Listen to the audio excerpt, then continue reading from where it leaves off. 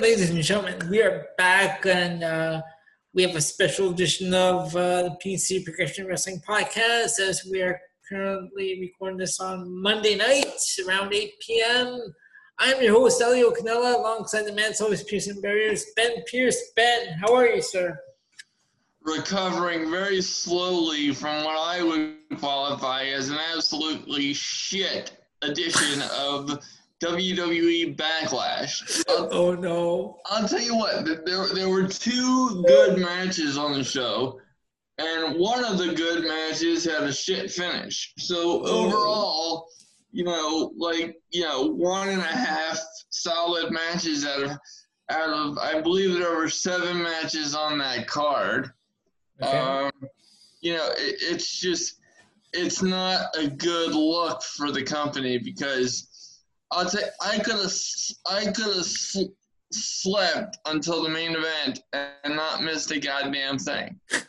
I just, now, granted, the show was built around, Edge versus Randy Orton, the so-called greatest match ever, which, when you have a match that's built like that, especially in today's day and age, you're not gonna get away with it, and either way, you're gonna be handicapping the match because the match itself was very, very good, and I mean very entertaining and a very good wrestling match.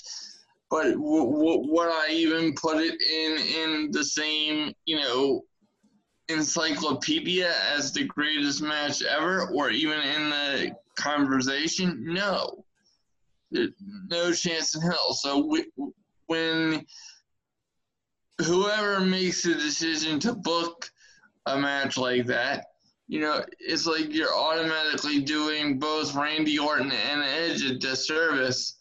And I don't think that that's fair because, talent of their caliber doesn't deserve that.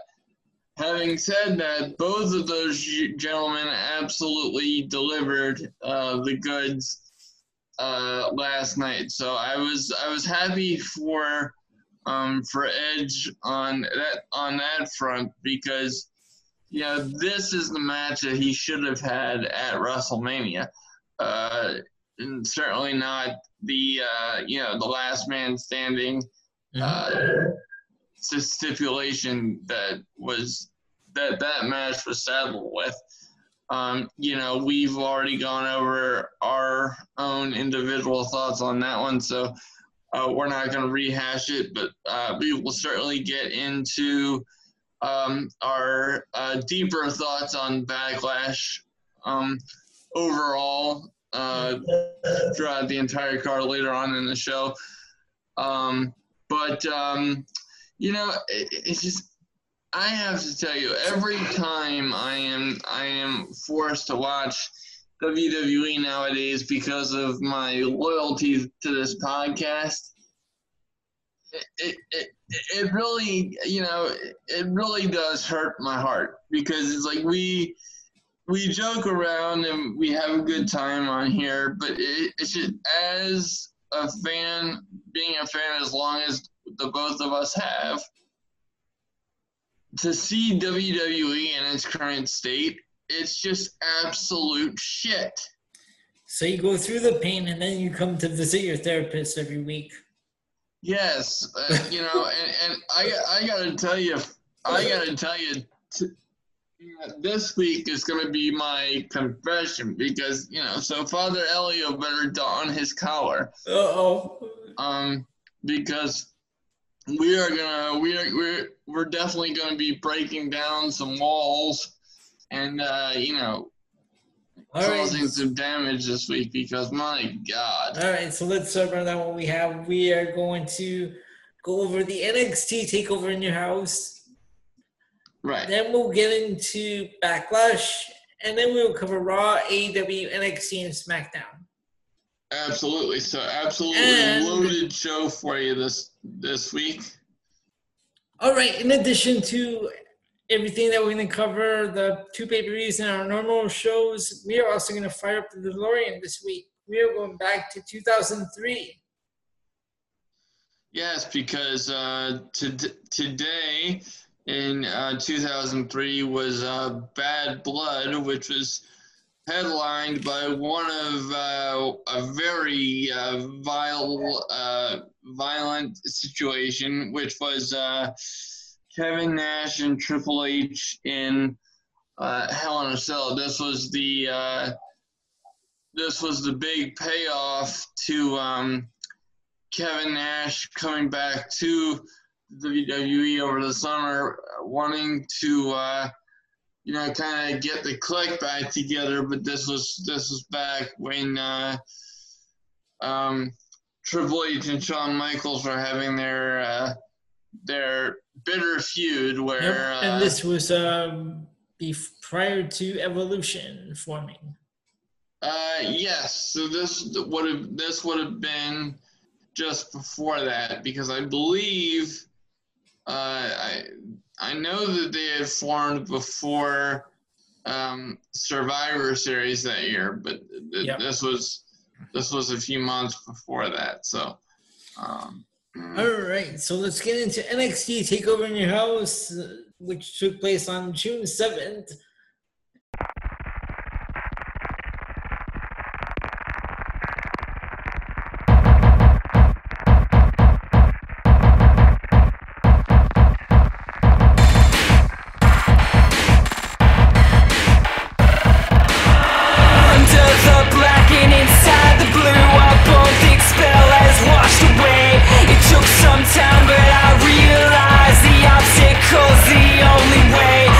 So someone got a pretty cool birthday gift this year. Yeah, you know what? Overall, for what it was, there was a lot that I enjoyed about that show. Okay, so highlights and lowlights. What do you have? Now, just before we get into that, just a few general comments.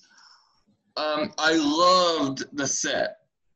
I know, and right? The throwback to the old school. Did you see the first one, the first thing in your house? Yeah, where they literally sold a house to a fan. That was I love that set. That was so cool. I'm like, it's not and it was good to see Todd Petty go back. Yeah, and you know what? He actually looks good, and he should give the current crop of on screen interviewers or voiceover people some lessons, because he sounds better than the people that they have doing it now by a long shot, in my opinion. So it was just a really nice touch to be able to see him do his thing again. And then the other thing that the other small touch that I noticed was William Regal taking over the reins from Lord Alfred Hayes and doing the emotional consideration paid for by the following. Exactly. See, you have to leave space in these shows for Elio to do his impersonation. So. I gave you all a layup there, so hope you enjoyed yourself. But yeah, it was really funny and kind of nostalgic to hear. I really like the little classic lines that they drop, like call the 1-900 number right now. Like, wait, we're not doing that anymore. Yeah, I think that went out like 20 years ago, man. Oh, that was so great. I just like little things like that. It was just awesome. Absolutely, and I really liked the garage cam that they had. They came into play during Keith Lee, Johnny Gargano, which to me that was. That may have been match of the night for me, Keith Lee and Johnny Gargano. I thought that was really well done. Okay. And do I think it was at the level of a normal takeover with a crowd? No, I don't. will it will it go down as a good show? Yes. A good takeover show? No. I liked Code Orange's performance at the beginning. Yeah, I really enjoyed that, and I actually looked them up because it sounded familiar, but I couldn't place it. It turns out that they're the same band that does Bray Wyatt's theme as well as Aleister Black's. So the fact that I did not know that right off the bat kind of surprised me because Aleister Black's theme. So yeah. Oh wait, Code Orange does Aleister Black's song. Yeah, and are you sure? I think it's Incendiary. Well, that's the name of the song, I think. No, the name of the song is Root of All Evil. Well, originally that's what I thought too, but I heard that they did an Aleister Black song, so I don't know. Huh. I was a little. All right. I was a little bit confused by that, but I do think for sure that they do Bray Wyatt's theme. I mean, like I have it right here on my Spotify list, Aleister Black, Root of All Evil, song by CFO $, and featuring Incendiary. I don't know. Maybe they did. Maybe Code Orange did an updated version. Yeah. So. All right. Cool. But either way, the song that they did was really cool, and I actually looked up the female singer, and I was really impressed by that. And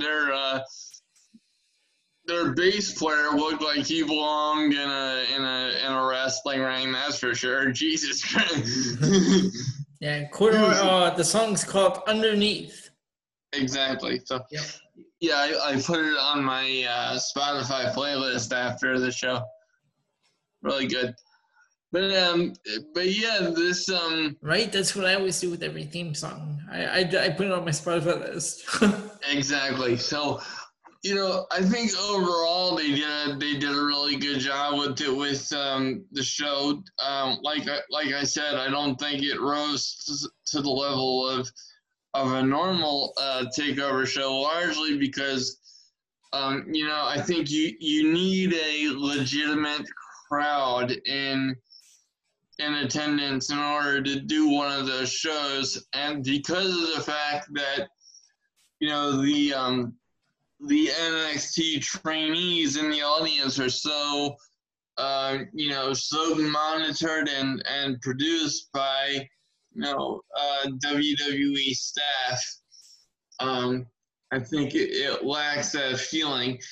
And then the first match of the evening was let me pull up the card here just so I don't get any of the names wrong.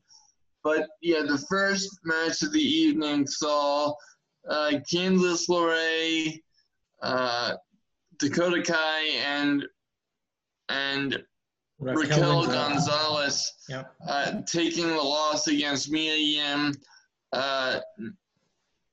Tegan Knox, and Shotzi Blackheart. And Knox actually got the pin over Kai, which actually surprised me, but that was a nice little play off of their long-standing feud, and it'll be interesting to see if the feud is over from this point going forward. Although I don't think so, and I'll tell you why. Because that match was good for what it was, but it was almost like they got it on the show just for the sake of getting it on the show.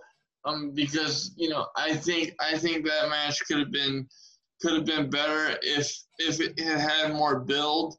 I think it was only put on the show the week before the pay-per-view, so So I'm not sure why they decided to put that on the show, but for what it was, 10 minutes long, I don't have a major problem with it. It just wasn't, wasn't what I would have anticipated. But the result is what really surprised me, because I was expecting Candice LeRae's team to get the win, especially with how her and Gargano have been booked as heels as of late. Now, speaking of Gargano and LeRae, what do you think of their new heel characters? Do you like it, or? I'm kind of done with Gargano, but I do like Candice LeRae. I like this heel Candice LeRae. Yes, the Poison Pixie. See, besides, she's my Canadian girl, my fellow Canadian. I love her. Absolutely. Well, just don't tell Gargano that, or he'll whip your ass. Well, no, we're good friends. Me and Johnny Gargano, I gave him advice many years ago, so we go way back. I'm sure. But I think you're right. I think LeRae does a better job of pulling off the heel character, and I'm not saying Johnny Gargano is doing a bad job, because I absolutely love Johnny Gargano. It's not a bad job. It's just so boring. It's like so plain. Like some weeks you want to like him, but then other weeks it's like ugh. Well, like, if that makes sense. Yeah, well, it really does, because for me personally, I just cannot buy Johnny Gargano as a heel, because he's been the heart and soul of NXT for so long. So that's just me. That's why when the whole thing happened with Tommaso Ciampa this time around, I thought it was, oh no, here we go again, Tommaso Ciampa turned heel. But then I'm like, oh no, wait, Johnny Gargano was a heel. I'm like, what? What's going on? I mean, the way that they did the double turn was actually they just like reunited, though. Is a thing that was weird, because they just got DIY back together and now they're already split up. Yeah, and speaking of Tommaso Ciampa, he didn't make out too well on this card either, but we'll get to that. And then the next match after that, let me pull the card back up. So the next match after that was Finn Balor versus Damian Priest. Yep. And obviously Balor was going to get the win. I don't know what they're doing with Priest. I feel like he's kind of gotten lost in the shuffle. Sorry, hold on. We have to go back to the first match. You picked Candice LeRae's team to win, right? Yeah, I did. And I picked the same, right? Yeah. Okay, so we're 0-1. This will be the first one we have. So we're tied at 1-1 for our picks. Yeah, and I'll tell you what. There's one spot in my in the match that really stuck out to me when Balor reversed the Razor's Edge from Priest, and then he ended up kicking Priest off the apron, and he hit his back on the edge of the steps. Ugh, that looks so incredibly nasty. So now apparently Damian Priest is a face. Apparently, his character just kind of confuses me. Yeah, I'm still confused. I know what I gotta ask the other guy, the guys that did the podcast, like exactly what his character is. They might know better. I can't figure it out, and I watch NXT regularly, and I can't figure it out. It's just wow. But okay, so the next one is the match that you said was one of your highlights, Keith Lee versus defeating Johnny Gargano. Yeah, and I'll tell you what, Keith Lee sending Gargano through through the plexiglass barrier via the pounce. Holy shit. I did like the one part Johnny Gargano runs up to the door and he's knocking on the door like if someone's gonna open it, let him in. Yeah, that's. I was like, wait, I was waiting for Bray Wyatt to open the door. Well, yeah. And like, let me in. Yeah, and then the Demon Balor and Bray Wyatt can have an interesting conversation. But Right. yeah, I actually, if you recall, during the introduction to the show, I brought up that spot where they had the cool little garage cam of Yep. of Gargano trying to open the door, and actually the keys. Oh, okay, that was a garage cam. Okay, that was okay. Yeah. Oh, I didn't know like what that was. I know I saw like the camera like was right on his face, but I didn't know that was a garage cam. I thought it was like actually in the garage. No, it was the garage cam. Okay. But anyway, and then the keys actually came into play later on in the match because once again Gargano went after the eye of Keith Lee, and then for some reason they're going with this power couple versus power couple storyline. Yeah. With Gargano and LeRae, and then Lee and Yim. What do you think about this? I don't know. It's too early in their heel turn to have another power couple going after him. And, it's kind of hard to buy, Keith Lee and Mia Yim being a bigger power couple than Gargano and LeRae, because Gargano and LeRae are married, and Keith Lee and Mia Yim aren't. So I don't know if that's weird, but like for me, it's just small things like that, and plus, both Keith Lee and Mia Yim being such baby faces, I don't know if it works, especially with Mia Yim, but that's just me. Ben? So as I was saying about the Johnny Gargano versus Keith Lee, obviously one of the best matches of the night. I don't think that those two guys are capable of having a bad match. I love the simple acts of psychology in a Johnny Gargano match. Because as I was saying before we paused, the keys into the eye have come into play in this feud recently, and that continued in the takeover match. And anytime that Johnny is in the ring, you can bet that psychology is going to play a gigantic role. We saw that all over the Tommaso Ciampa feud.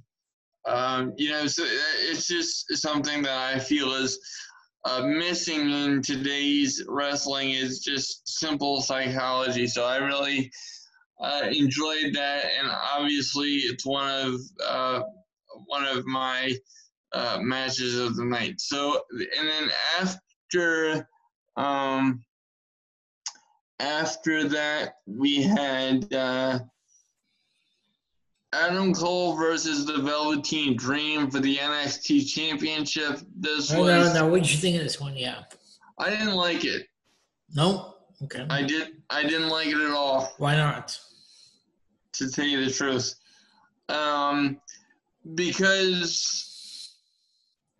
because there was just something about it that just wasn't clicking for me. It was difficult to keep track of. Also, I didn't like the setting. Yeah, I mean, it was just clearly right behind the building, Can I say if it was daylight, okay, Yeah, that looked like that would have looked like the old West. exactly. You know, it was just weird. It looked like that. There was like a saloon with like cars all around it, the outside. Well, yeah, and they were definitely going for the look with the cars, but for me personally, the lighting threw it off significantly, and it felt like they were just going from spot to spot for the sake of going spot to spot. And I believe this is a second backlot brawl in WWE history.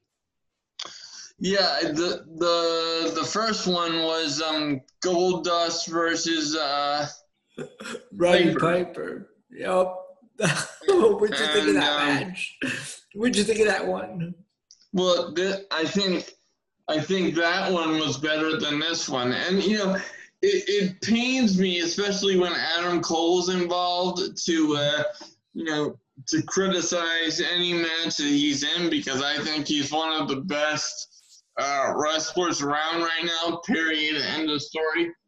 But this whole entire scenario just didn't land for me, and the fact that this was Velveteen's last shot to win the NXT Championship, that begs the question of whether or not he's going to get called up to the main roster. And just as a character, I don't want to see Velveteen Dream on the main roster, because I don't think that character would work on the main roster. Mm-hmm. I don't see it. So unless they are unless they're planning on doing something significant with him, or they might have to go an entirely different route, because I just don't see Velveteen Dream working, especially with the track record that Vince McMahon and the rest of the main roster, or the rest of the main roster higher ups. I don't see Velveteen Dream getting the proper treatment, especially when we know how so many other NXT call-ups have been treated in the past. And still no Kyle O'Reilly, but they're going to be, I believe they're going to be opening the borders here around June, the end of June or something. So, but he's not been traveling, because I believe, like, he also has, like, deals with health issues, like, with his immune system, so. Well, yeah, and I didn't know that, but if that's true, I didn't know that either. I don't know why I heard that. Like, I'm not sure. I don't know if it's true or not, but that's what I heard. Well, and I do think he lives in Canada either way, although I could be wrong. But I believe he's in Vancouver. I believe it is. He's one of the provinces out west. Yeah, well, that would make sense that he hasn't been around just because the borders being closed. But yeah, this match just didn't land for me, and especially when they started just throwing the cheers in the ring, and you knew, okay, here comes a spot, and blah blah blah. Mm-hmm. It was too predictable as to what the spots were going to be. My favorite part of it was when Loomis came in and threw Fish and Strong into the back of the car, and that's saying something, because for that to be the part that I noticed the most in an Adam Cole match, that's a problem. I have to ask you, Bobby Fish's look. He's got that weird look with that raised eyebrow. It's hilarious. Yeah, he has a cool look. Well, he's one of those guys Yeah. that I think is going to have to be an NXT lifer because it's just he's a fantastic wrestler, no question. But I just don't see him getting a significant push on the main roster Go on. unless they keep, the Undisputed Era together on the main roster. Which, once again, I don't see that happening because WWE has just they have a established track record of picking out the top guy from a stable and pushing them as a singles guy, leaving the rest of them to just kind of do their own thing. Now, and I don't think that would work for the Undisputed Era, especially with just how established they are, on NXT. So it'll be interesting. Obviously we have a couple of lifers that we already know of in NXT, most notably Johnny Gargano and Tommaso Ciampa. I think Adam Cole eventually is going to have to come to the main roster because he's just too damn good not to. So to me, that's a foregone conclusion. But as to the rest of them, I just don't see kind of where they would fit in if they weren't with Adam Cole as the Undisputed Era, because I really like O'Reilly and Strong. Strong in particular is right up my alley.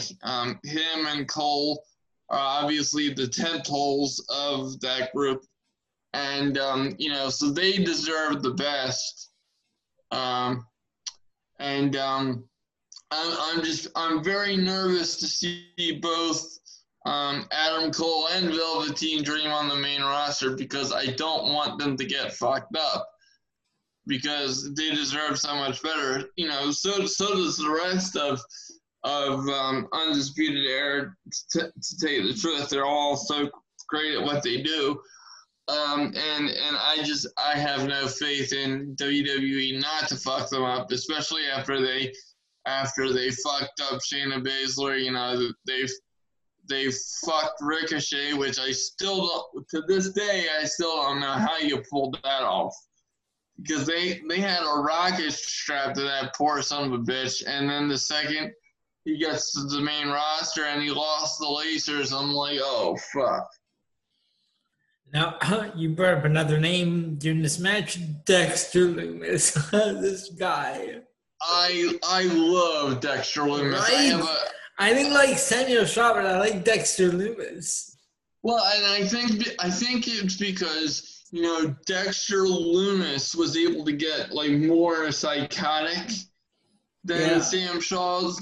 Sam Shaw had more of a comedic aspect to him. Yep. But I think Dexter Lumis reminds me of a legitimate psychopath kind of thing. It is for. Yep. So, but it's just once again that this match didn't land, and I'll be very interested to see where Velveteen Dream goes, because I don't like the prognosis for him on the main roster. Next up, we had Ciampa versus Cross. Ooh, I didn't have a problem with 6 minutes. Yeah, but I didn't have a problem with it because you know that Karrion Kross is going to be like the guy. Yep. And so for Tommaso Ciampa to work with him, to get that rub from somebody the caliber of Ciampa, I think that's fantastic. And I have always really liked Karrion Kross, or Killer Kross, Karrion Kross, whatever. every time I've seen him, no matter where he's been, I just think the guy's got something really special. And and Scarlett Bordeaux really adds to that character. And And we'll get to her in the NXT portion of the show. yeah, and actually, I didn't see NXT this week, so no, that's why. But I did. Yeah. So yeah. So I'm interested to see what you have to say there, but but usually if this had been anyone else and they had Tommaso Ciampa in a 6-minute match, I would have been like, what the fuck? But given that it's Karrion Kross and how he's being built and just his presentation and his aura and everything with the entrance and just how skilled he is in the ring, I didn't have a problem with it. So that was a good one. And then I was actually really shocked by the result of the NXT Women's Championship match, because I'm like, okay, well, there's no way that they're going to take it off Charlotte Flair, but they actually did. Hold on, Ben. Yeah. Okay, now we got the first match on, but we tied it up with Finn Balor. Right. Now, who did we pick in match 3, Keith Lee or Johnny Gargano? I think I picked Keith Lee, I believe, and you picked Gargano? Yeah, I did. Okay, so I got 2 then. So now I had 2-1. Here we both picked Adam Cole to win over Velveteen Dream. And then 3-2. And then 3-2. What 3-2? Because we were both. Because you said we were 1-1 after the first 2, and then Cross's match and and then Karrion Kross. So we both picked Karrion Kross. So we did not too bad on this card. Yeah. So. All right, so go on. I was just going through because we did our predictions. So I want to see how well we did. Yeah, well, so far we, as you said, we did pretty good. And actually, the main event was surprising. Io Shirai, because we picked, I believe, Rhea Ripley to win.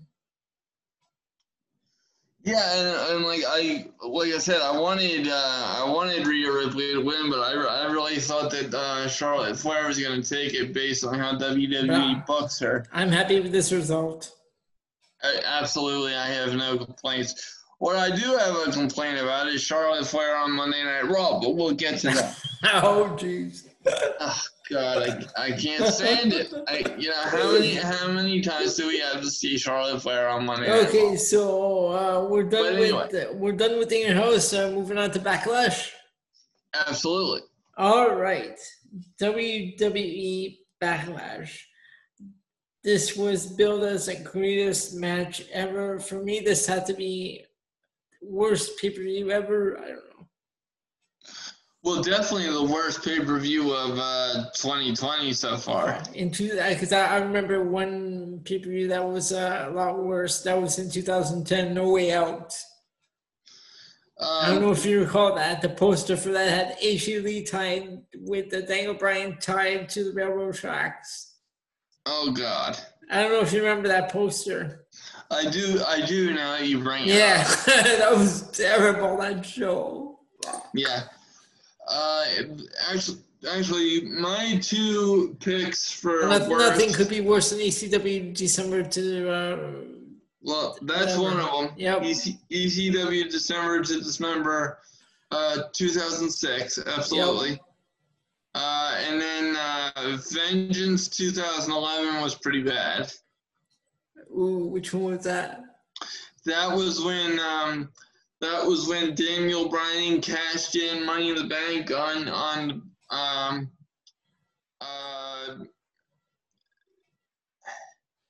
what was it? I believe it was the Big Show. It was either the Big Show or Mark Henry, but I think it was the Big Show. All right. Oh, yeah. Those are pretty bad pay-per-views. Okay, Yeah, let's get into this backlash show. There were a total of 7 matches on the card with 1 on the kickoff. They put Apollo Crews on kickoff show.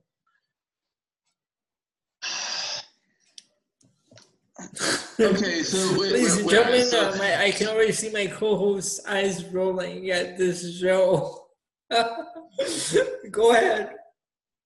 It was just an atrocious offering of a pay-per-view, because they put the women's tag team title triple threat on the main show, and yet you don't put Apollo Crews on the main show after you're supposedly pushing this motherfucker.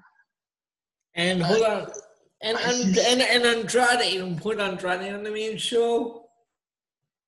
I don't have an issue with that, but it's just, oh my God, what the fuck are they doing?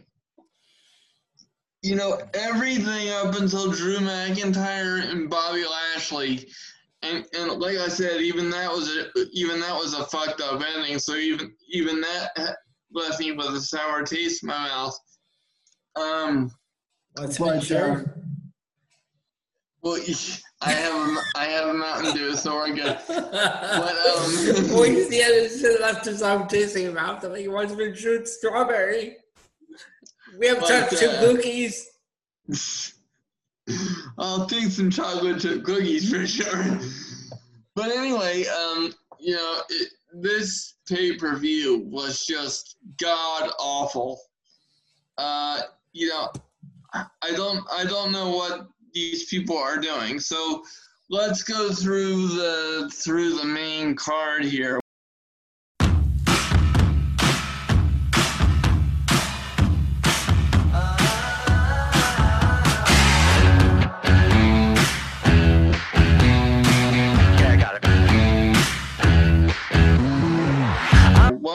What was first? Was that the women's tag team? Yeah, that was the women's triple threat match.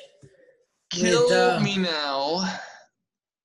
Just stick a nail right through my fucking eyeball. But Ben, I have to, because it was just. No, it wasn't. I love them. I hate them so much. Billie Kay in particular cannot wrestle her way out of a paper bag. I'm sorry. Okay, but come on, Peyton Royce. Come on, Peyton Royce. No. Go on. Okay, I'll give it to you with Peyton Royce. She's pleasant to look at, and I'm sure she's a very nice lady. And also funny too. I follow her on TikTok. Her and Sean Spears are both funny on TikTok. They're hilarious. I don't care about TikTok, so you're okay. You're on your own there. I'm kind of an anti-social media guy myself, but I don't really follow TikTok. I just follow her because they're both hilarious. But okay, yeah. We know why you follow her, and it has nothing to do with her humor. Okay, go on. Knock it the fuck off. But yeah, this match was just terrible, and the quicker we can stop talking about it, the better. Yeah. Okay, sure. Here we go. The short description: Sasha Banks and Bayley pick up the 3 count and retain the titles. That's it. The end. And that's what needed to happen. So. The end. All right. Next, this match, Sheamus and Jeff Hardy. What are they doing? Oh, God, I can't stand it. What? I did not like this. I do not like this feud. I don't care. I don't like the feud. I think it's pointless. And I hate what they're doing with him, though. Like with the whole feud, and like they're bringing the alcohol stuff into it. And the redemption storyline is kind of no, it's just not working. Terrible. And the didn't we learn that piss test segments don't work? Didn't we learn that in 2006 with Shawn Michaels? It just makes me fucking ill. Sorry, wait, say it again. What? Shawn Michaels, what? Well, back in 2006, they also did a piss test angle with Shawn Michaels. Okay, that must have been that had to have been like the end part of 2006, right? Well, yeah, because that was okay. I think I was in the hospital at that time. Okay. He was going against Vince. Okay. When Vince was God. Okay, okay. That's a match we should look at one day.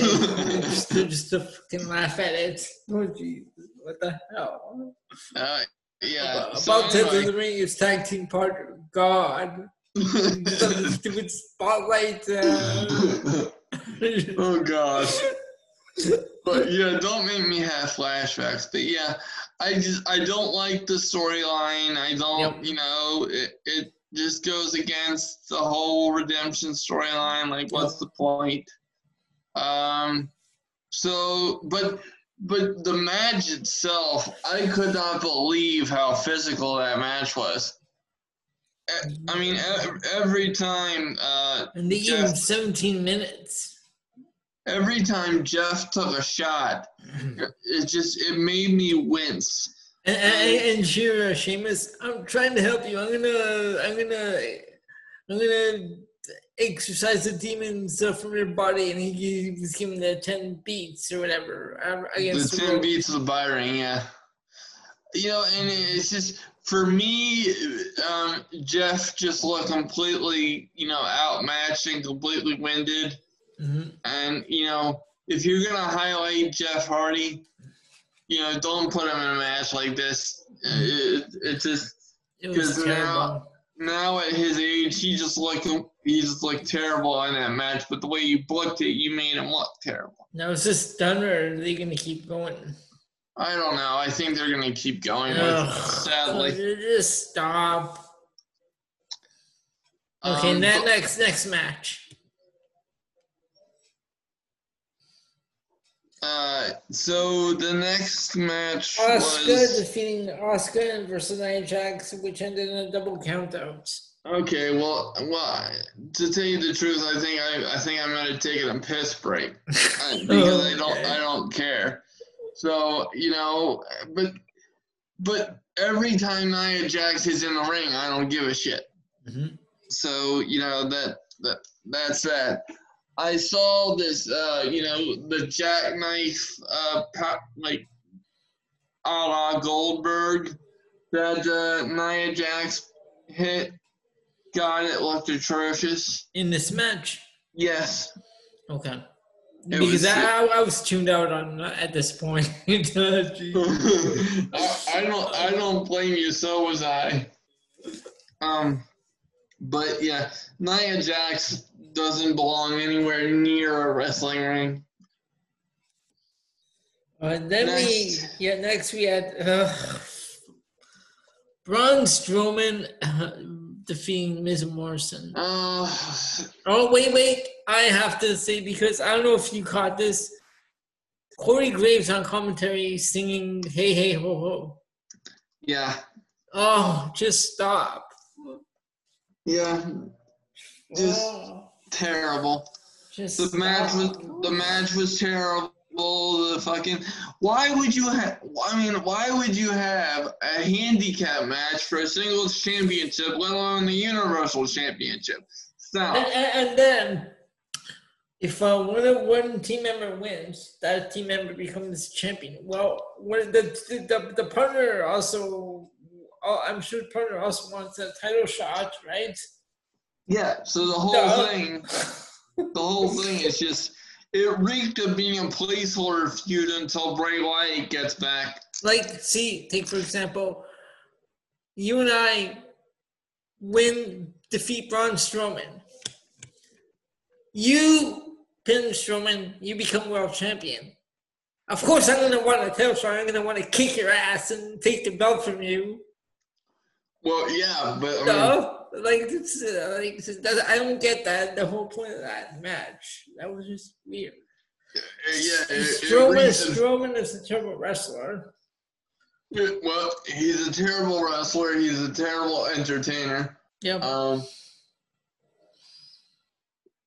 I don't know if you knew this, but he can run fast. Breaking news, but, whatever the fuck. PNC exclusive. Exactly. And this new entrance theme he has with the Strowman Express. New entrance theme. Is it just as bad as his Braun? Yes. Oh God.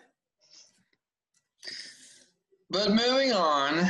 Drew McIntyre defeats Bobby Lashley, and I swear MVP. I'm getting sick of seeing this guy on my screen. Yeah, didn't he retire? Just like why is he? Okay, so just fuck off already. I don't have a big problem with MVP. I was just never really an MVP guy. No, I was never an MVP guy. But why is he on screen after he said that he was retiring? Like, why? I don't get it. Well, Ric Flair retired in 2008, then he popped up in TNA Impact Wrestling. well, we all know how that story turned out. Yep. He was flopping around the ring like a fish in his underwear, which but of course, the man needs money. He's got a lot of debt. So. Which is really sad considering that he's 70. 70. I can't believe how old he is. Okay, well, the main event, Ben, the greatest wrestling match ever. Oh, but you forgot the segment with the ninja. Oh, wait! I was gonna bring that up. I wasn't sure at what point during the show it took place. It took place after McIntyre. Let me double check. That's why I didn't bring it up. I wasn't sure at what point it took place. Hold up. Well, I have the answer for you. Hold up.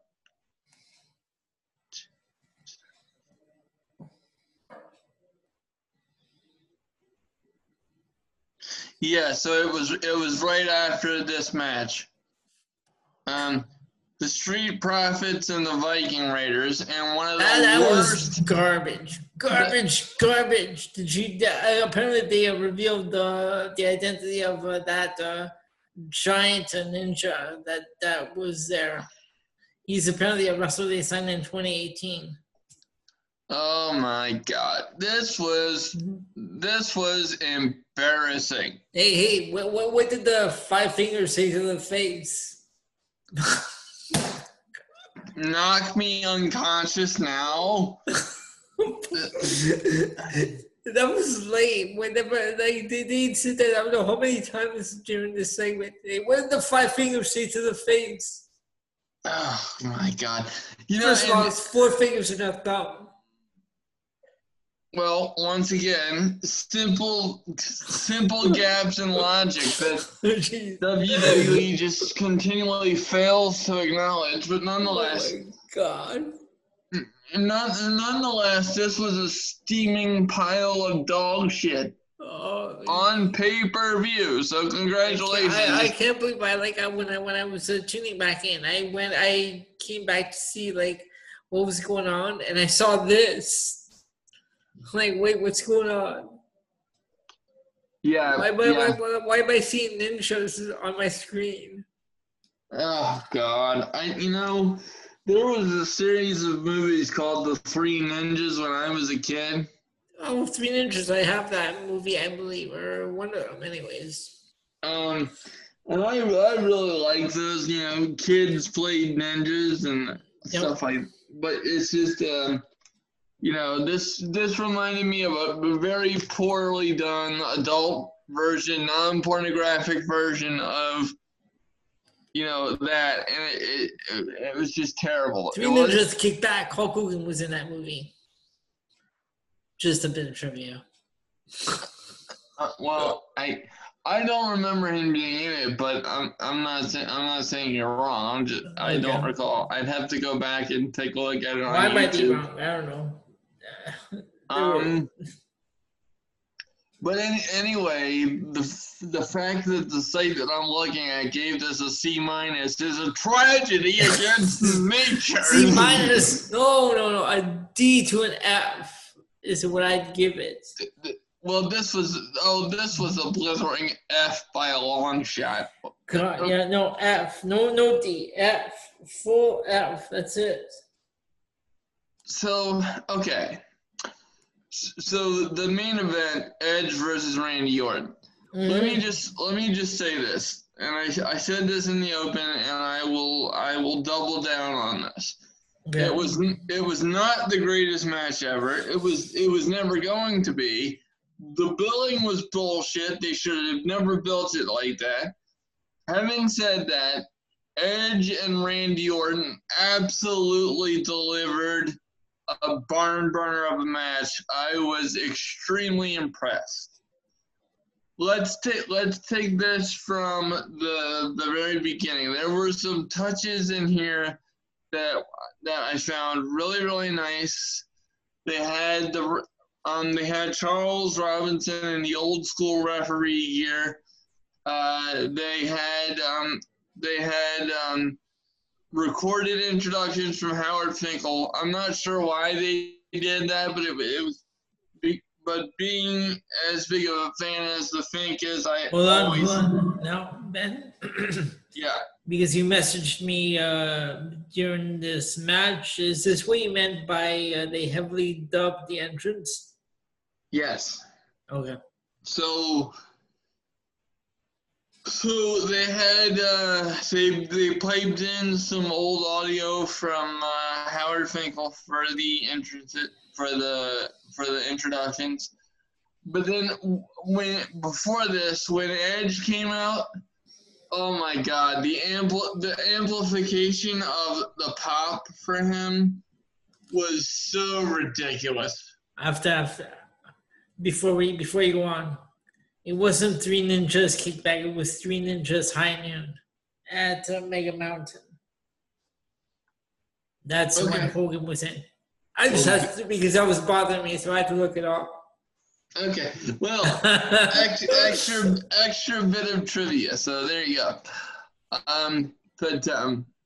Yeah, because that would have driven me nuts. So actually, thank you for that. In all seriousness. So I really enjoyed some of the old school stuff, although the amplified audio during Edge's entrance was a little bit ridiculous. This match was, I'm not even gonna attempt to describe it because it was just really well done through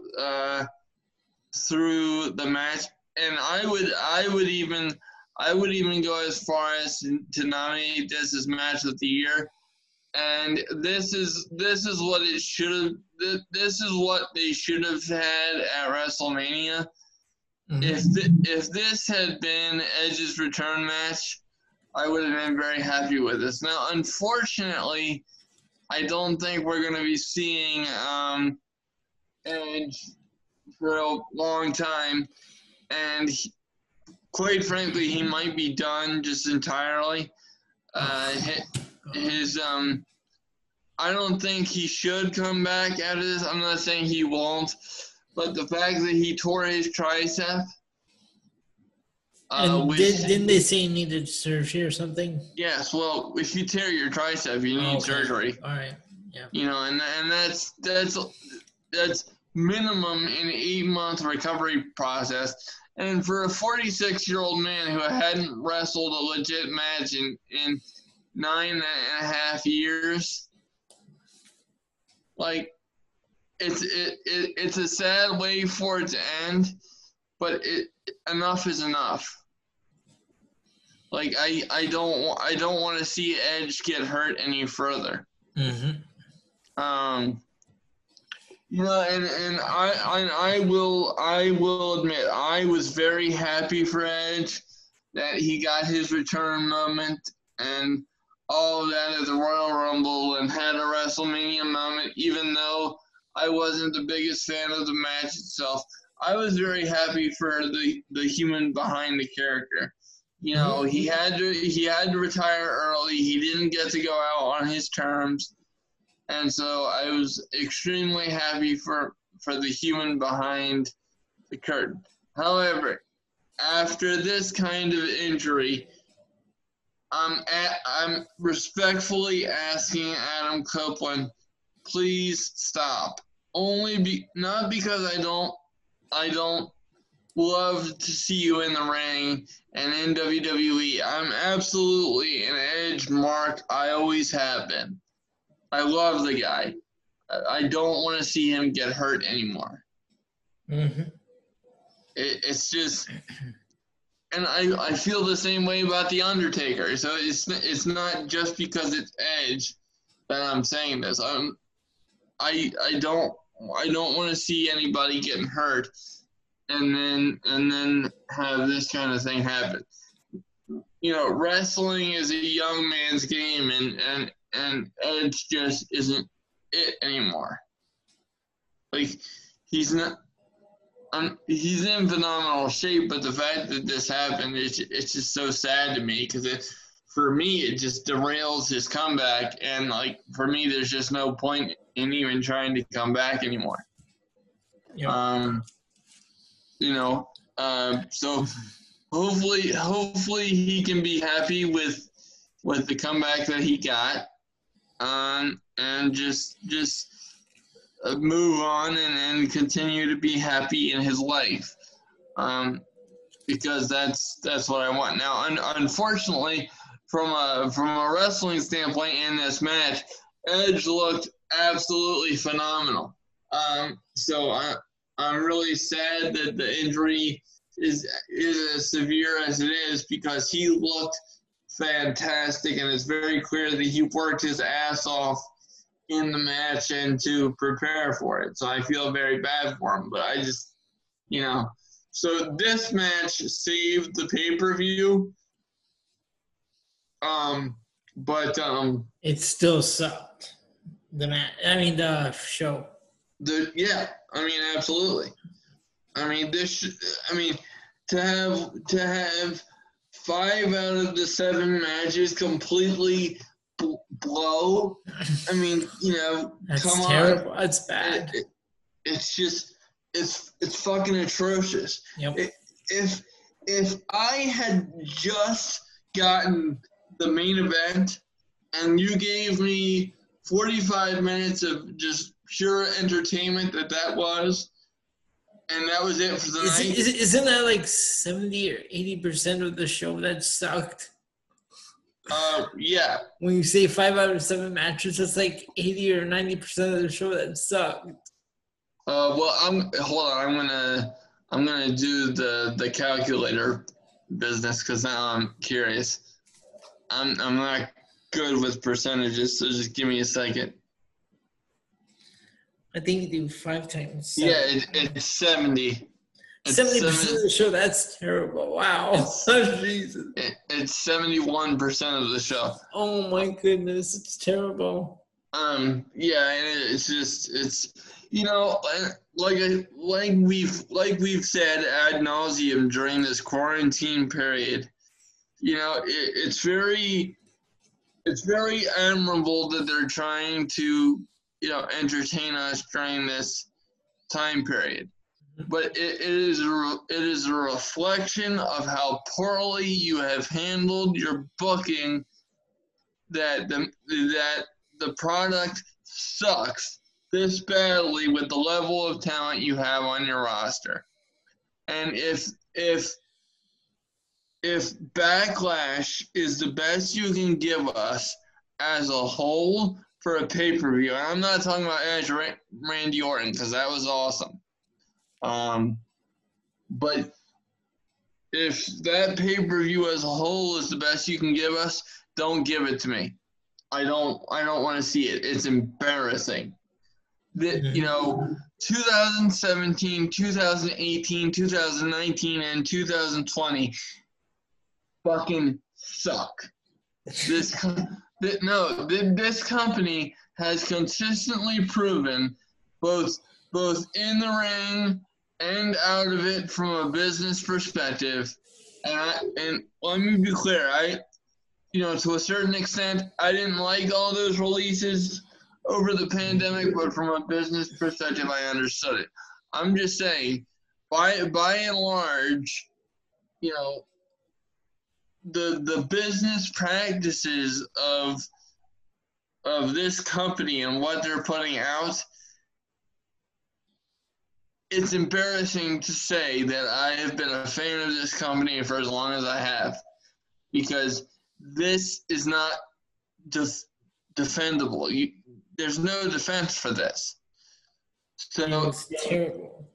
And one of the things is, like, as we're recording this, there's actively another episode of Monday Night Raw running.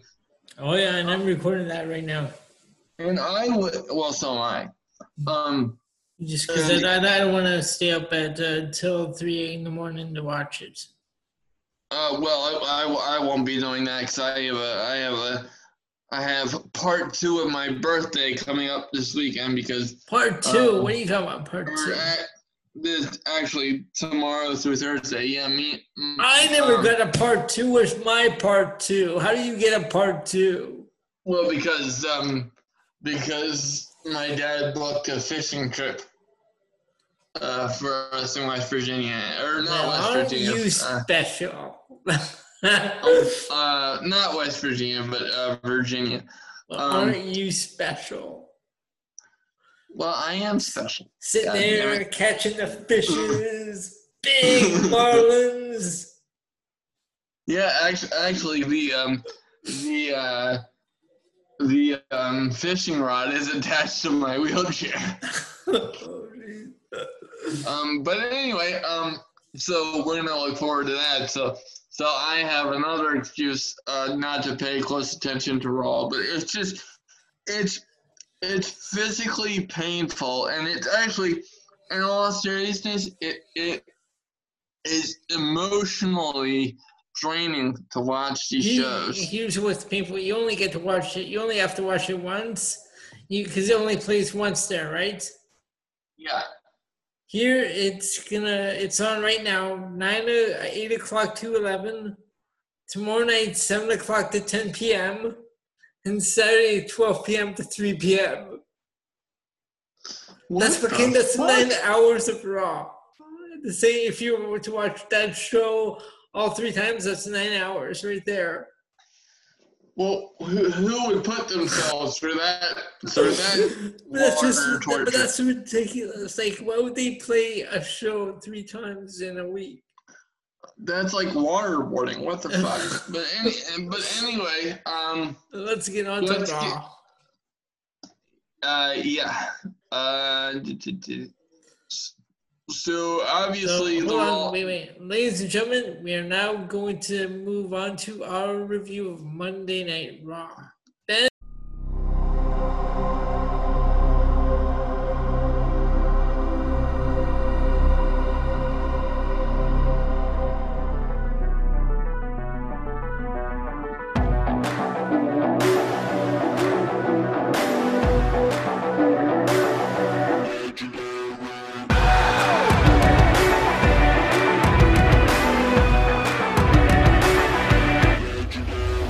Take it away. This was obviously from last week because, as we just said, this episode of Raw is running right now as we're recording this. Mm-hmm. So this is from last week. So the first match was Charlotte and Asuka versus the Iconics versus Sasha Banks and Bayley. kill me now. Just wonder. I mean, Sasha Banks is great. You know, and even though I hate the way Charlotte Flair is booked, you know, I can't deny that she is a great wrestler. So, but I just anything that the Iconics are in, I can't take it seriously. Moving on, we had Humberto Carrillo and Aleister Black versus Austin Theory and Buddy Murphy. This kind of continues. Hold on, you know what, Ben? Hold on. Yeah. Just for what you said back there. Yeah.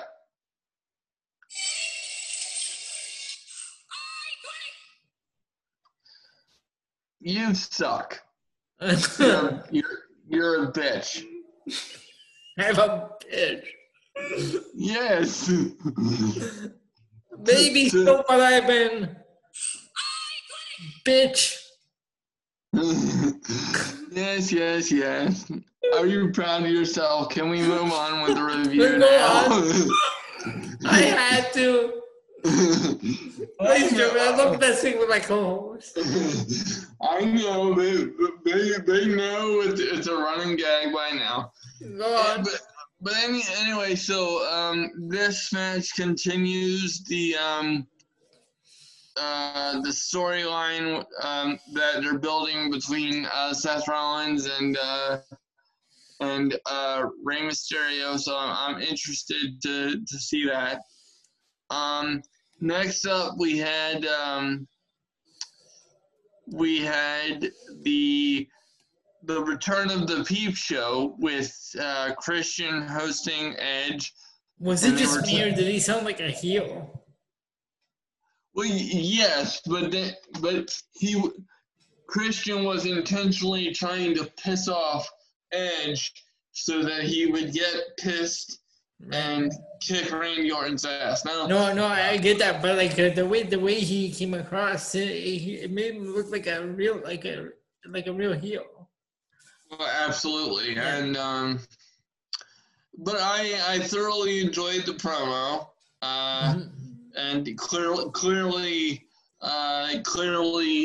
Christian's pep talk with him and all of his peeps kind of didn't really work. Yeah, they didn't really translate to a victory for the Rated R Superstar.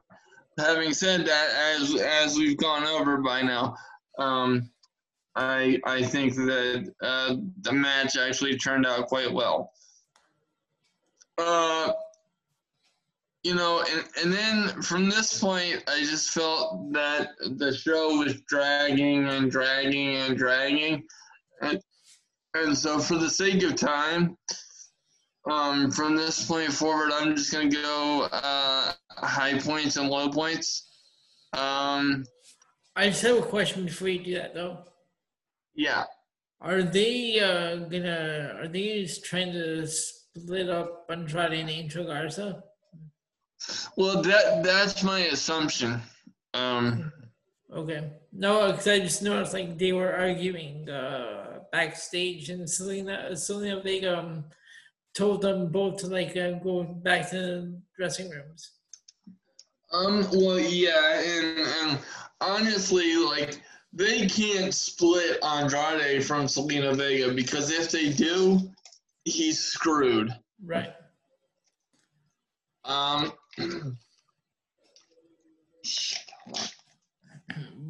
But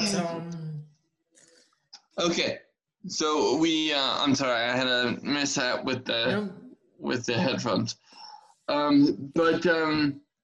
Yeah, from this point forward, we'll just go highlights and lowlights. Now, obviously, a low light for me had to be Bobby Lashley and MVP versus the Viking Raiders. Anything with MVP in it for me is a low light. I'm sorry. Yeah, and the Viking Raiders segments, as we discussed ad nauseum during the Backlash. The Viking Raiders Street Profits stuff is getting on my nerves too. It's really stupid, to tell you the truth. Match 5. You know, you would think Asuka versus Charlotte would be would be good, and this was one of the better ones. Did you see that backstage segment with Charlotte? Asuka, do you take anything seriously? Yes, I do. Yeah, that slap, holy jeez. Yeah, but I mean, my thing is, oh my God, the site that I'm looking at rated this show rated a 7 out of 10. What the fuck is no? What? Why would you give it such a high score? Oh no. My lord! Are you crazy? Oh, so he called Flair versus Asuka amazing. I didn't think it was amazing. I thought it was good, but and then oh shit, forget this. He calls MVP a godsend for Bobby Lashley's career. Oh my God. He marked out over Christian, and that's my high point. Well, yeah, that's definitely my high point as well. But it's just to me, Raw completely sucked. I can't believe that's what the website gave it. 70%. Oh my God. That's terrible. Holy fuck. Oh boy. Okay, what else do you have for this one? No, that's all I had. There's really not much to say about it's Raw. Just crap. Okay, ladies and gentlemen, that's our review of Monday Night Raw. We are going to move on to NXT. I'm going to give my co-host his voice a break. So let's get into our review of NXT.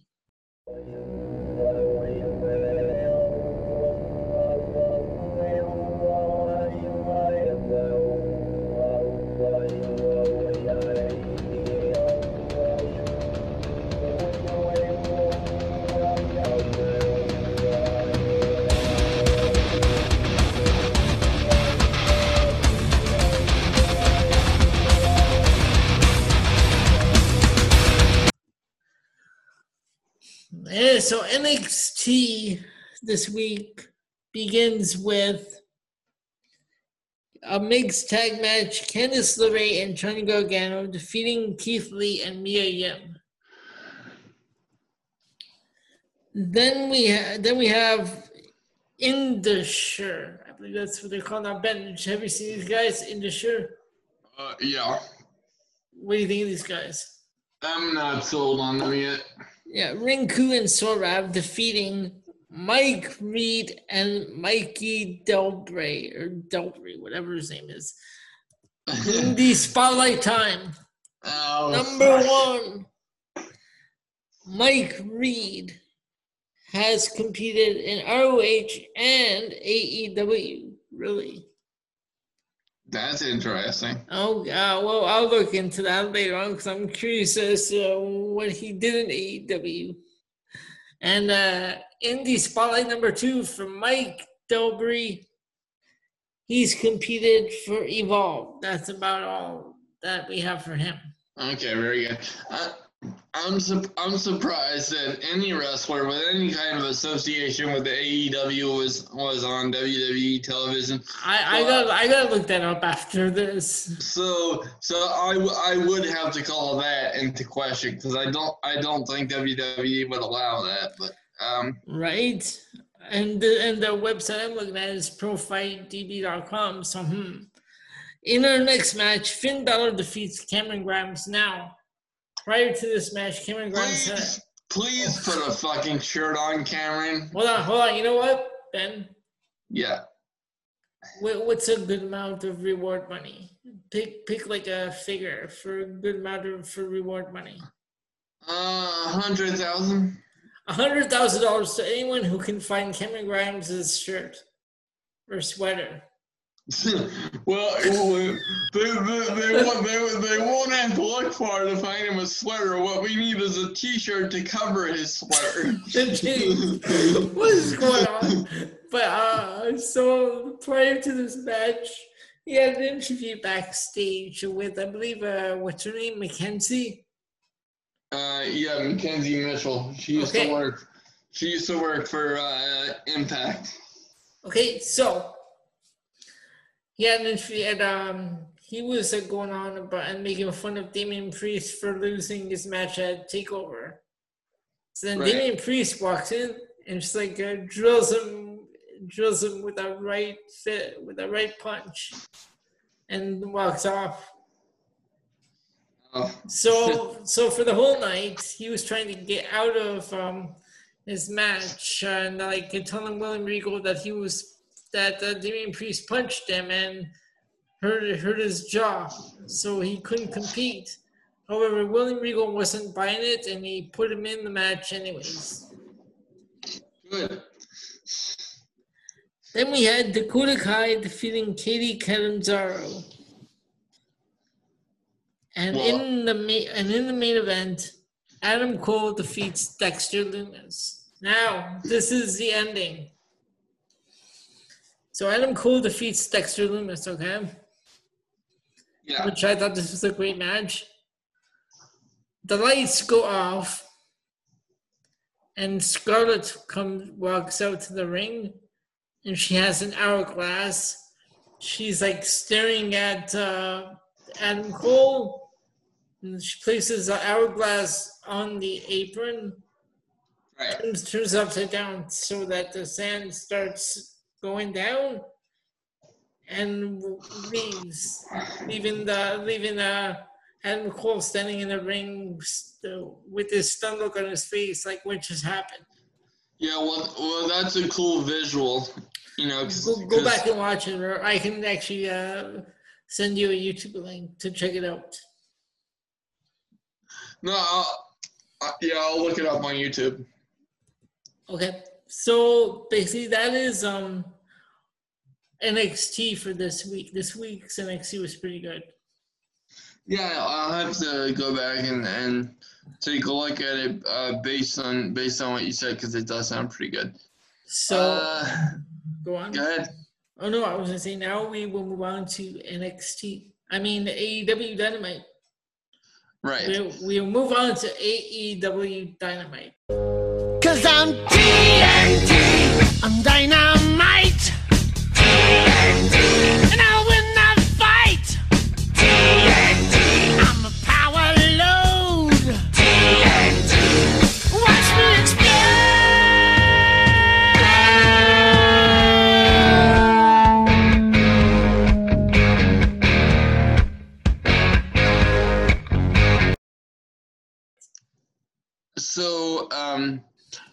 So we have Chris Jericho and Floyd on commentary. Floyd. with Excalibur, Tony Schiavone, and Jim Ross. And the first match of the evening was the Butcher and the Blade versus FTR.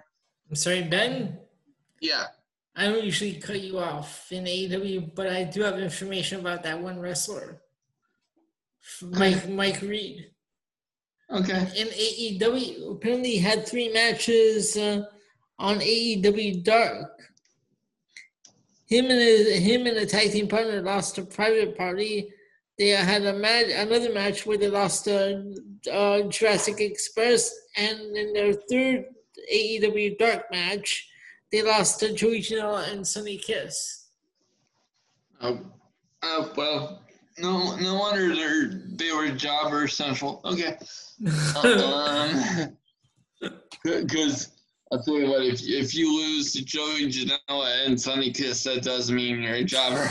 So maybe that's why WWE didn't mind bringing them in for one match. Exactly. So yeah, the first match of the evening was FTR versus versus the Butcher and the Blade. Mm-hmm. And Chris Jericho continued to be hilarious because he called the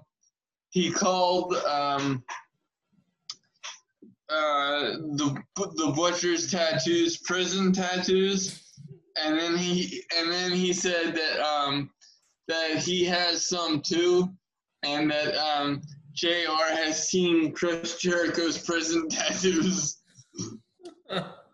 which was that whole back and forth was hilarious to me. Also, what about when he said about the butcher, where he said he's a butcher, he cuts meat. I'll tell you what, anything Chris Jericho touches just automatically turns to gold. Yep. It's really good.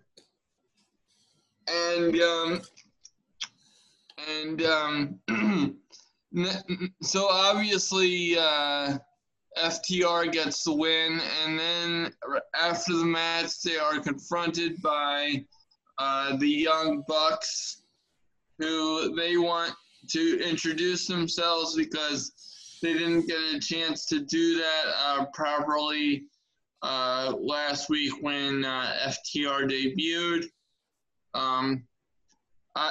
As you'll recall, they saved FTR from, or FTR saved the Young Bucks from an attack by the Butcher and the Blade.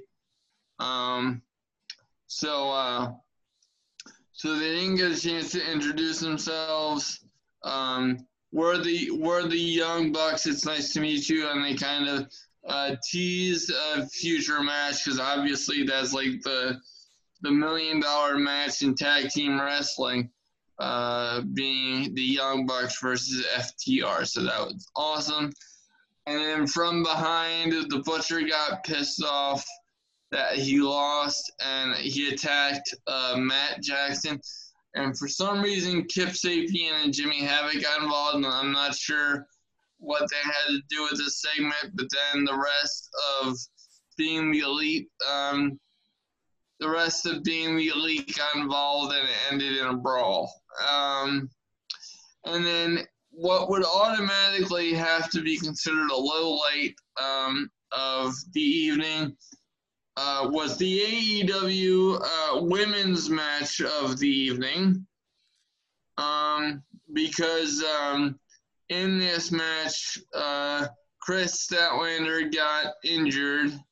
She injured her knee, I believe, and went in for surgery, so she'll be out for an extended period of time. And that hurts my heart. Yeah, because I really like Chris Statlander, so I feel bad for her. You probably already know this, but I think we brought it up on the past episode. She had one match on SmackDown. Yeah, yep. I do remember that from that episode. But it's just really sad that she got hurt, because I'll tell you what, every single women's match, something just seems to go wrong. So I say it all the time to the point where it's like ad nauseum, but this women's division needs help urgently, like now. Like, why are we seeing the same women on Dynamite? Because like I know I get like this everything that's going on, but I mean it's been like this since AEW began. Like we hardly ever see any women from AEW Dark on the main show. Like when was the last time we saw Shanna? Well, no, Shanna would have had travel issues because I think she lives either in Portugal or Canada. Okay. So that would explain her absence. No, but like I'm just saying, you get what I'm saying? Like, when was the last time we seen like some of these, because weren't these are these live or are these taped? I believe they went back to live. Okay, but I'm saying like when they were taping though, right? Yeah. But I guess so with everything that's going on, the travel issues and stuff. Right. Okay. I'm sorry, am I keeping you awake? Yeah. Have we disturbed you from your slumber? Would you like to go back to bed? Yeah, I actually would, but no, because the women's PNC exclusive. We woke my co-host from his sleep. yeah, well, the women's division puts me in the super, and then but what is automatically a highlight for me, we got a Tony Hawk cameo in a video package. Now, with, I have a question. Yeah. Do you ever listen to AEW's podcast? I have, yes. Have you heard the one with Darby Allin? No, I should go back and take a look. That was actually like, okay, his promos might suck, but like the podcast that when they had him on, it was pretty good. I even learned how he came up with the name Darby Allin. Darby Allin comes from two punk rock singers, one named Darby Crash and another one named Gigi Allen. So you just put them together, Darby Allin. Yeah, and I think I have to look it up, but I think either one or both of them came to tragic ends. Yep. But anyway, interesting piece of trivia for the evening. And then so anyway, anytime I get to see Tony Hawk, that's awesome. Darby jumped off the ladder, and after a couple of nasty-looking tumbles, he landed a trick off a ladder on a skateboard. That's really him. Like, he's like into skateboarding and stuff.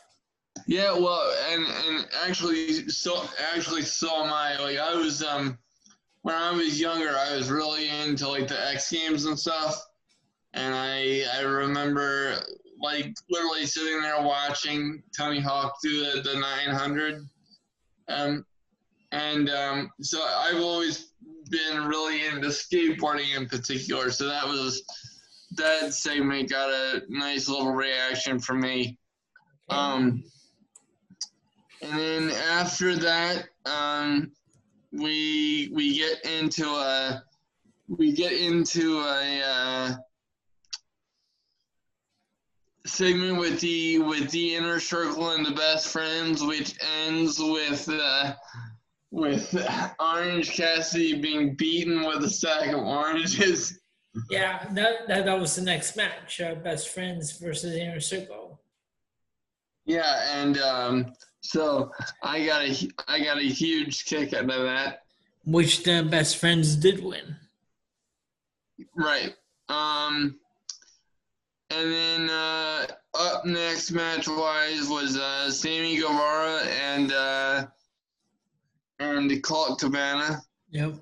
I don't know how I feel about Colt Cabana. He just doesn't like fit for me. I don't know. You don't like Colt Cabana? Not really. Okay. I mean, I don't think he's horrendous. He's just not my cup of tea. Although I can't seem to find who won that match. Do you have it on your it was Sammy Guevara defeated Colt Cabana. Oh, yes. Okay. Well, that makes sense because if Sammy Guevara lost, I'm launching a inquiry. Now, at the end, after the match, Dark Order came out brutally, came out and extended his hand to Colt Cabana. And after the Dark Order walked back to their dressing room, Colt Cabana slowly followed behind, but alone on his own. Yeah, so that was a very interesting tease. And then after that, we have the bad boy Joey Janela at a bar. AEW loves to shoot things at bars. I'm not really sure what the hell. But apparently, well, Adam Page. It's always happy hour for him. Yeah, well, apparently Joey Janela got the note, and he went for happy hour with himself, and Sonny Kiss happened to be driving by and gave Janela a ride. So I'm not really sure where that leads. Isn't that interesting how I just brought that team up when I was giving out that trivia about where we had seen that one wrestler? Yeah. How he lost to the team of Janela and Sonny Kiss. Yes, interesting little correlation there. So then we have Jon Moxley arriving outside of the arena, and he gets into a brief interview with Alex Marvez before Taz confronts Moxley, and Moxley ends up getting attacked by Brian Cage, leading into their match at Fyter Fest, and Moxley had an encounter with a car hood and also got slammed into the windshield of the car, so he was not having a very pleasant evening. And then main event was Mark Quinn getting a shot at Cody Rhodes' TNT Championship. And the only thing I really don't like about these weekly TNT Championship challenges is you know that Cody's not going to lose for a long time. Mm-hmm. So knowing that he's not going to lose, and the fact that they do these things every week now, it kind of, to me, it lessens the importance of the TNT Championship because the outcomes are so predictable. But that was AEW for the week, and I will hand it back over for our last review before we jump into the DeLorean, and Elio will take over SmackDown for you. Are you ready? Are you ready? Are you ready? Are you ready? Sweet apple pie, standing in the street and in the night, looking for some reach to take you high. SmackDown. Yeah, I'm very glad I don't have to review it this week. Well, it was only 3 matches, so there's really not much to say. Basically, in the first one, we had Cesaro, Shinsuke Nakamura defeating the New Day, so I'm happy about that. AJ Styles defeating Daniel Bryan in an Intercontinental Championship match. I heard that was a classic. I'm going to go back and watch that one. I'm sorry, am I missing something? Who was the Intercontinental Champion? Well, it's AJ Styles now. So why does it say Intercontinental Champion? That was Daniel Bryan the IC champ?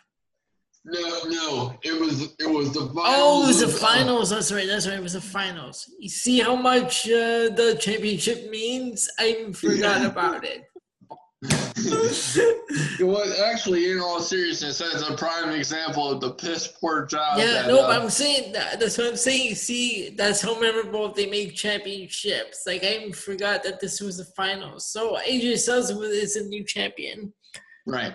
Then in the main event, we had Braun Strowman teaming up with Heavy Machinery to defeat Dolph Ziggler and Morrison and Miz. Why not put the fucking Intercontinental Championship finals as the main event? But no, we have to have the Strowman Express and the meaningless, handicap match is the fucking main event. And I didn't forget this, the one segment that featured Jeff Hardy being forced to take a urine test.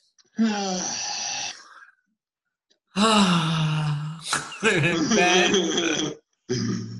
Ladies and gentlemen, at this point in the podcast, I would like to hold a moment of silence in memoriam for wrestling fans' dignity all around the world as it completely disappeared during this segment. Because, well, you could say that. I usually say that word, but you're more than welcome to it.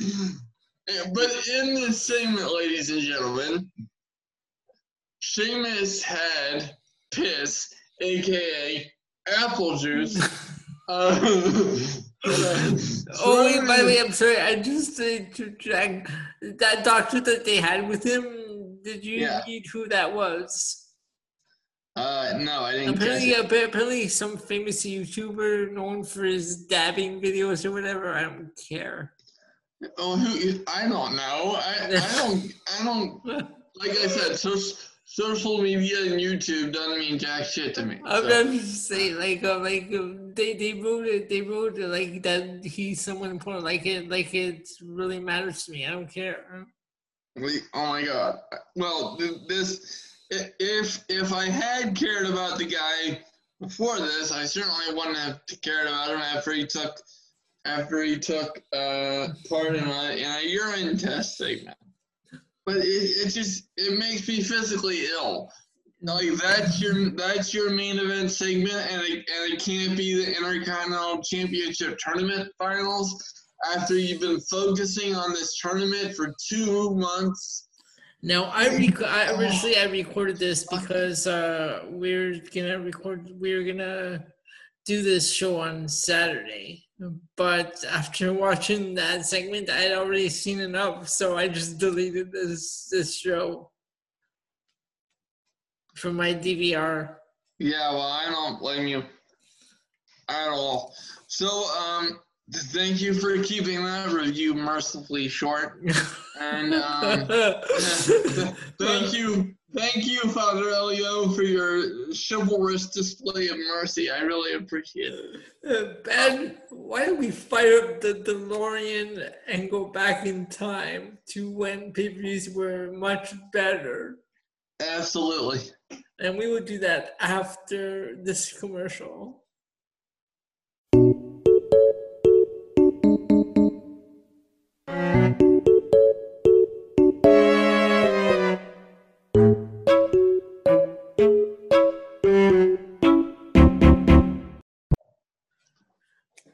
All right, Ben, are you ready to fire up the DeLorean? Yes, it's been a while. All right, we are going back to Sunday, June 15, 2003 for our review of WWE Bad Blood 2003. Absolutely.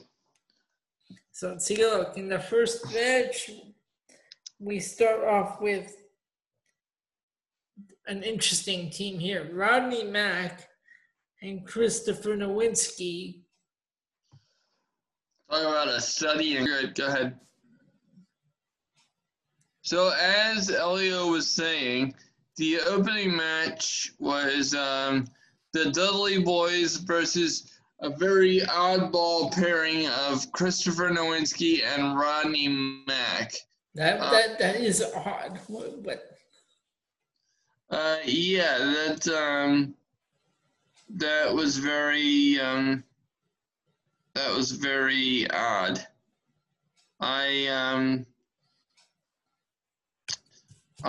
That's very weird. But apparently, what's even weirder is from what I'm looking at, unless I'm getting this wrong, but from what I'm looking at, Nowinski got the victory after spinning Bubba around and knocking him out with a metal mask at 7 minutes and 8 seconds. Wow.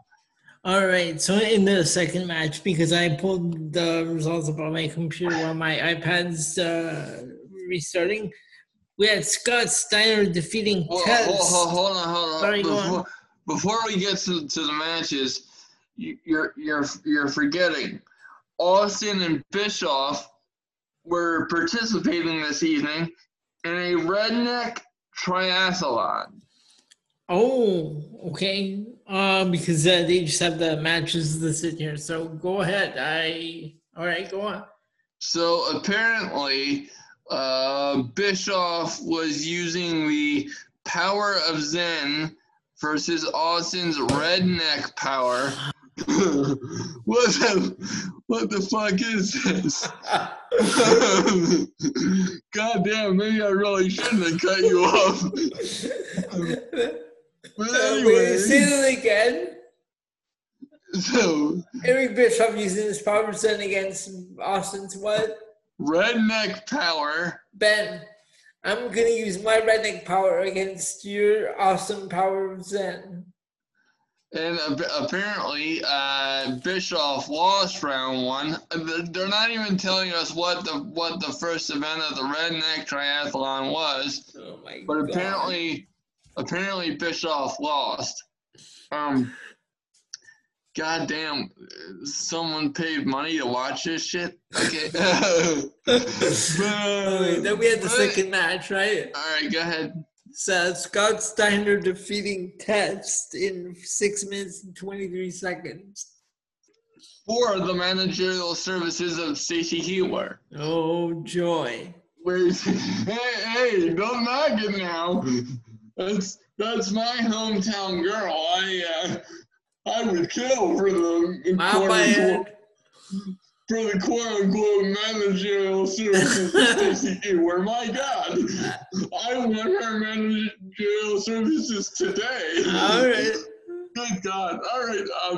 Sorry, I had to have a moment. That was. I love me some Stacey Keebler. I'm sorry. Not to mention ZZ Top is one of my favorite bands of all time, and they supplied her entrance music. Is she your version of the Iconics? Well, actually, no. That would be Lita. Lita is my all-time favorite. Actually, hold on. You said ZZ Top provided her. Well, they did the original, but her version was done by Kid Rock. Okay. Well, why that is the case when you got ZZ Top, I'll never fucking understand. But okay. Right.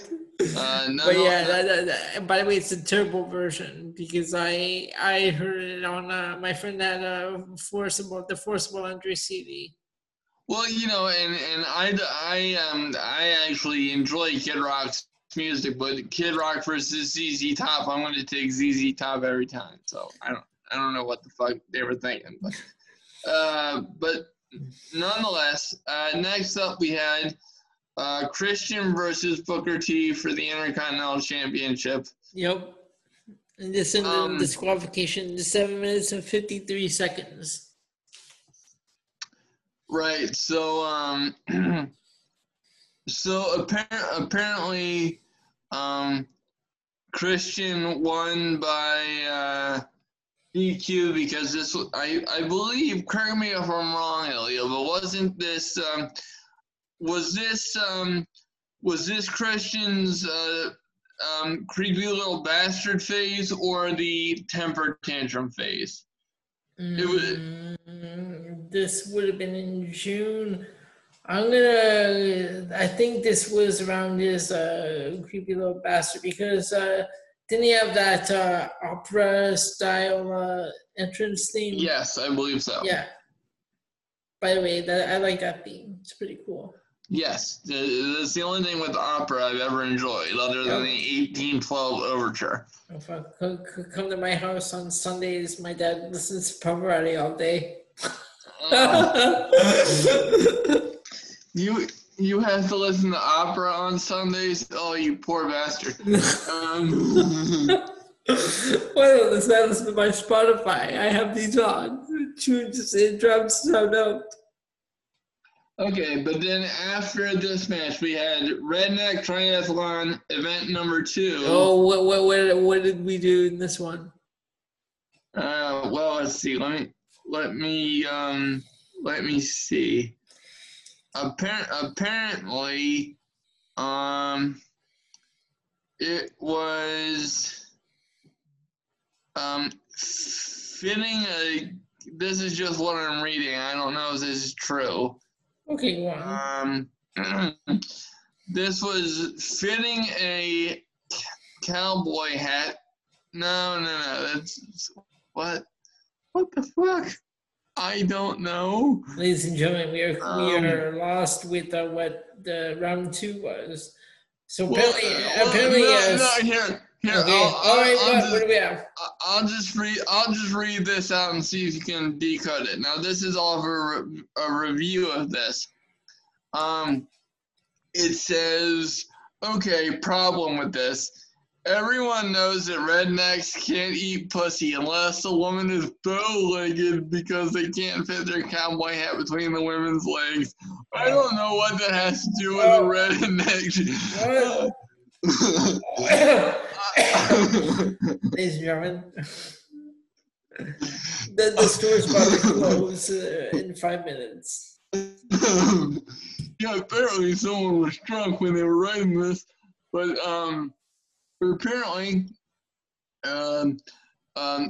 apparently the point of this was trying to figure out the flavor of different beverages, because it was either going to be prune or because Mae Young was involved, or it was going to be a sour ball. So it was some kind of drinking contest, and Austin forfeited because he stunned Bischoff. So it's tied 1-1. And I do apologize for the earlier comment, but I'm reading. We can edit that out of the final product. Yeah, please do, because I didn't know it was gonna say that, and I was just But anyway, next up we had Kane and Rob Van Dam versus La Resistance. Ooh, my Canadian brothers. Well, not really. Actually, they're from France. What am I saying? Apparently. Actually, no. Hold on. Rene Dupree is Canadian. Right. So the French thing is just kind of weird. But yeah, La Resistance got the win after some issues between Kane and RVD. Actually, my bad. Sylvain Grenier is also Canadian. He's from Montreal. I didn't know that. So then why? Well, French Canadian. So I guess Montreal. Yeah, French Canadian. That's why La Resistance. You see how I said that? La Resistance. Well, you are a Canadian, so I guess. And you know French, so you would be able to pronounce that properly. Oh, oui. Bravo. Well played, sir. Next up, we had Ric Flair versus Shawn Michaels. I'm sorry. Before that, we had one match before that. Goldberg defeating Chris Jericho. Oh, that's right. I thought I had said that.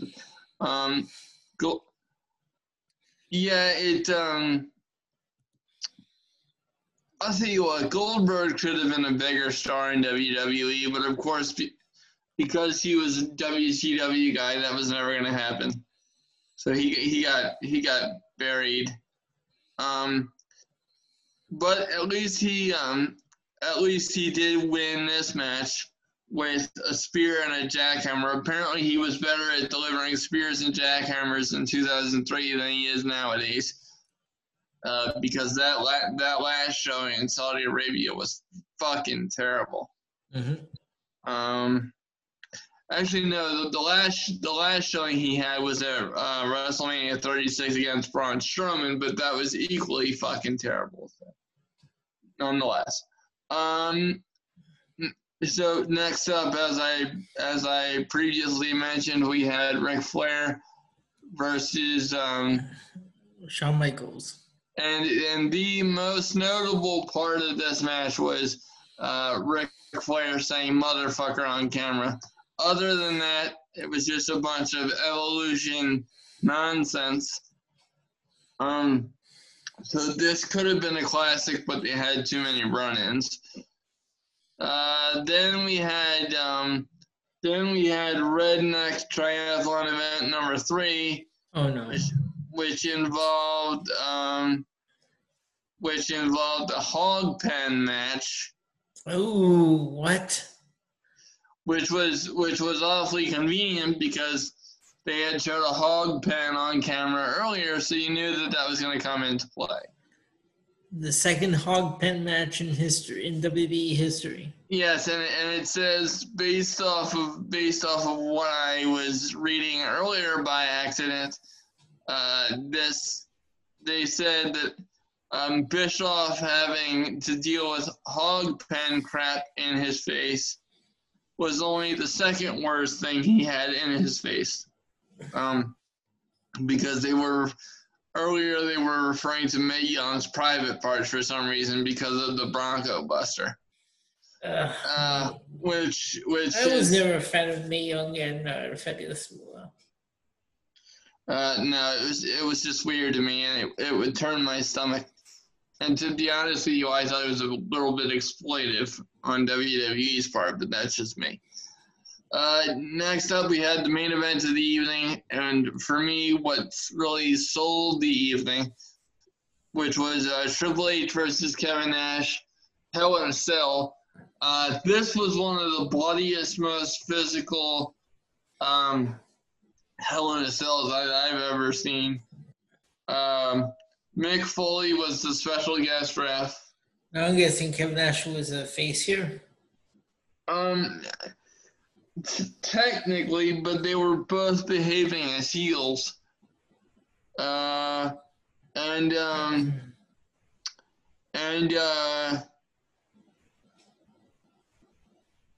Hunter escaped with a victory after help from Ric Flair, I believe.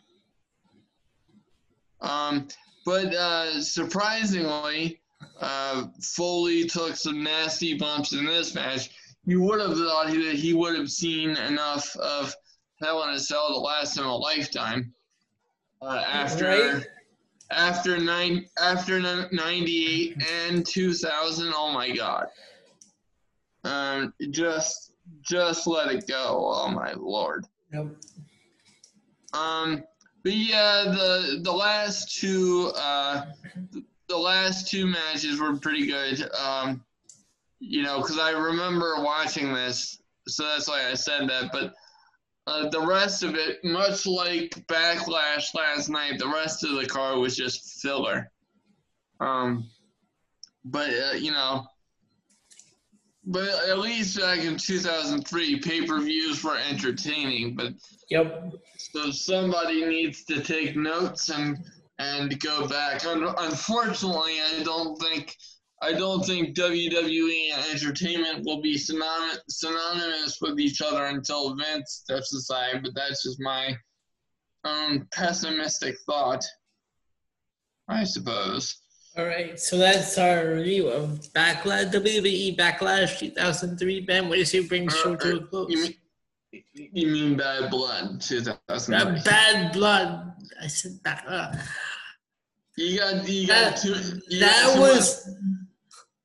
That was a review of WWE Bad Blood 2003. Ben, what do you say we bring the show to a close? Absolutely. Now, speaking of McMahon stepping aside, we have a big show planned this week on Saturday. Yes, we do. We have, of course, our regular weekly shows. And then, Ben, what do we have? We're going to be hosting a special review of the June 11th, 2007 edition of Monday Night Raw, which featured the infamous limo explosion and Vince McMahon death angle. Yes, indeed. And as well, we will also be reviewing the follow-up episode from the week after on June 18th of 2007. Yes, which I believe that was the very controversial episode, because correct me if I'm wrong, but wasn't that the tribute show that ultimately Nope. That was the follow-up to the accident, because they were talking to everyone to find out what really happened. But then, the week after, they were gonna do the funeral on the June 25th episode. But then, with everything that happened on that weekend, they did a tribute, championship Raw, and then the week after they did a tribute, I believe, or the following day. Okay, so I was just 1 week ahead, but you can understand the confusion. But yeah, we should have a very fun show for you next week, something a little bit different. But thanks I kind of enjoyed that episode of Raw when I was watching it back earlier today. Yeah, I'll have to watch it back in preparation, but I have no problem doing that. In the meantime, we hope you enjoyed the show this evening. Certainly hope you enjoyed it more than Backlash last night, because if not, we have to get the fuck off the air if Backlash is better than the PNC Progression Wrestling podcast. But have no fear, because we will be back to save you from WWE's mediocre offerings. Right back here next week on the PNC Progression Wrestling Podcast. All right. Well, for fans who will talk to you then. For Michael Ben Pierce, I'm Elio Canella. Ben, say goodbye to the fans. See ya.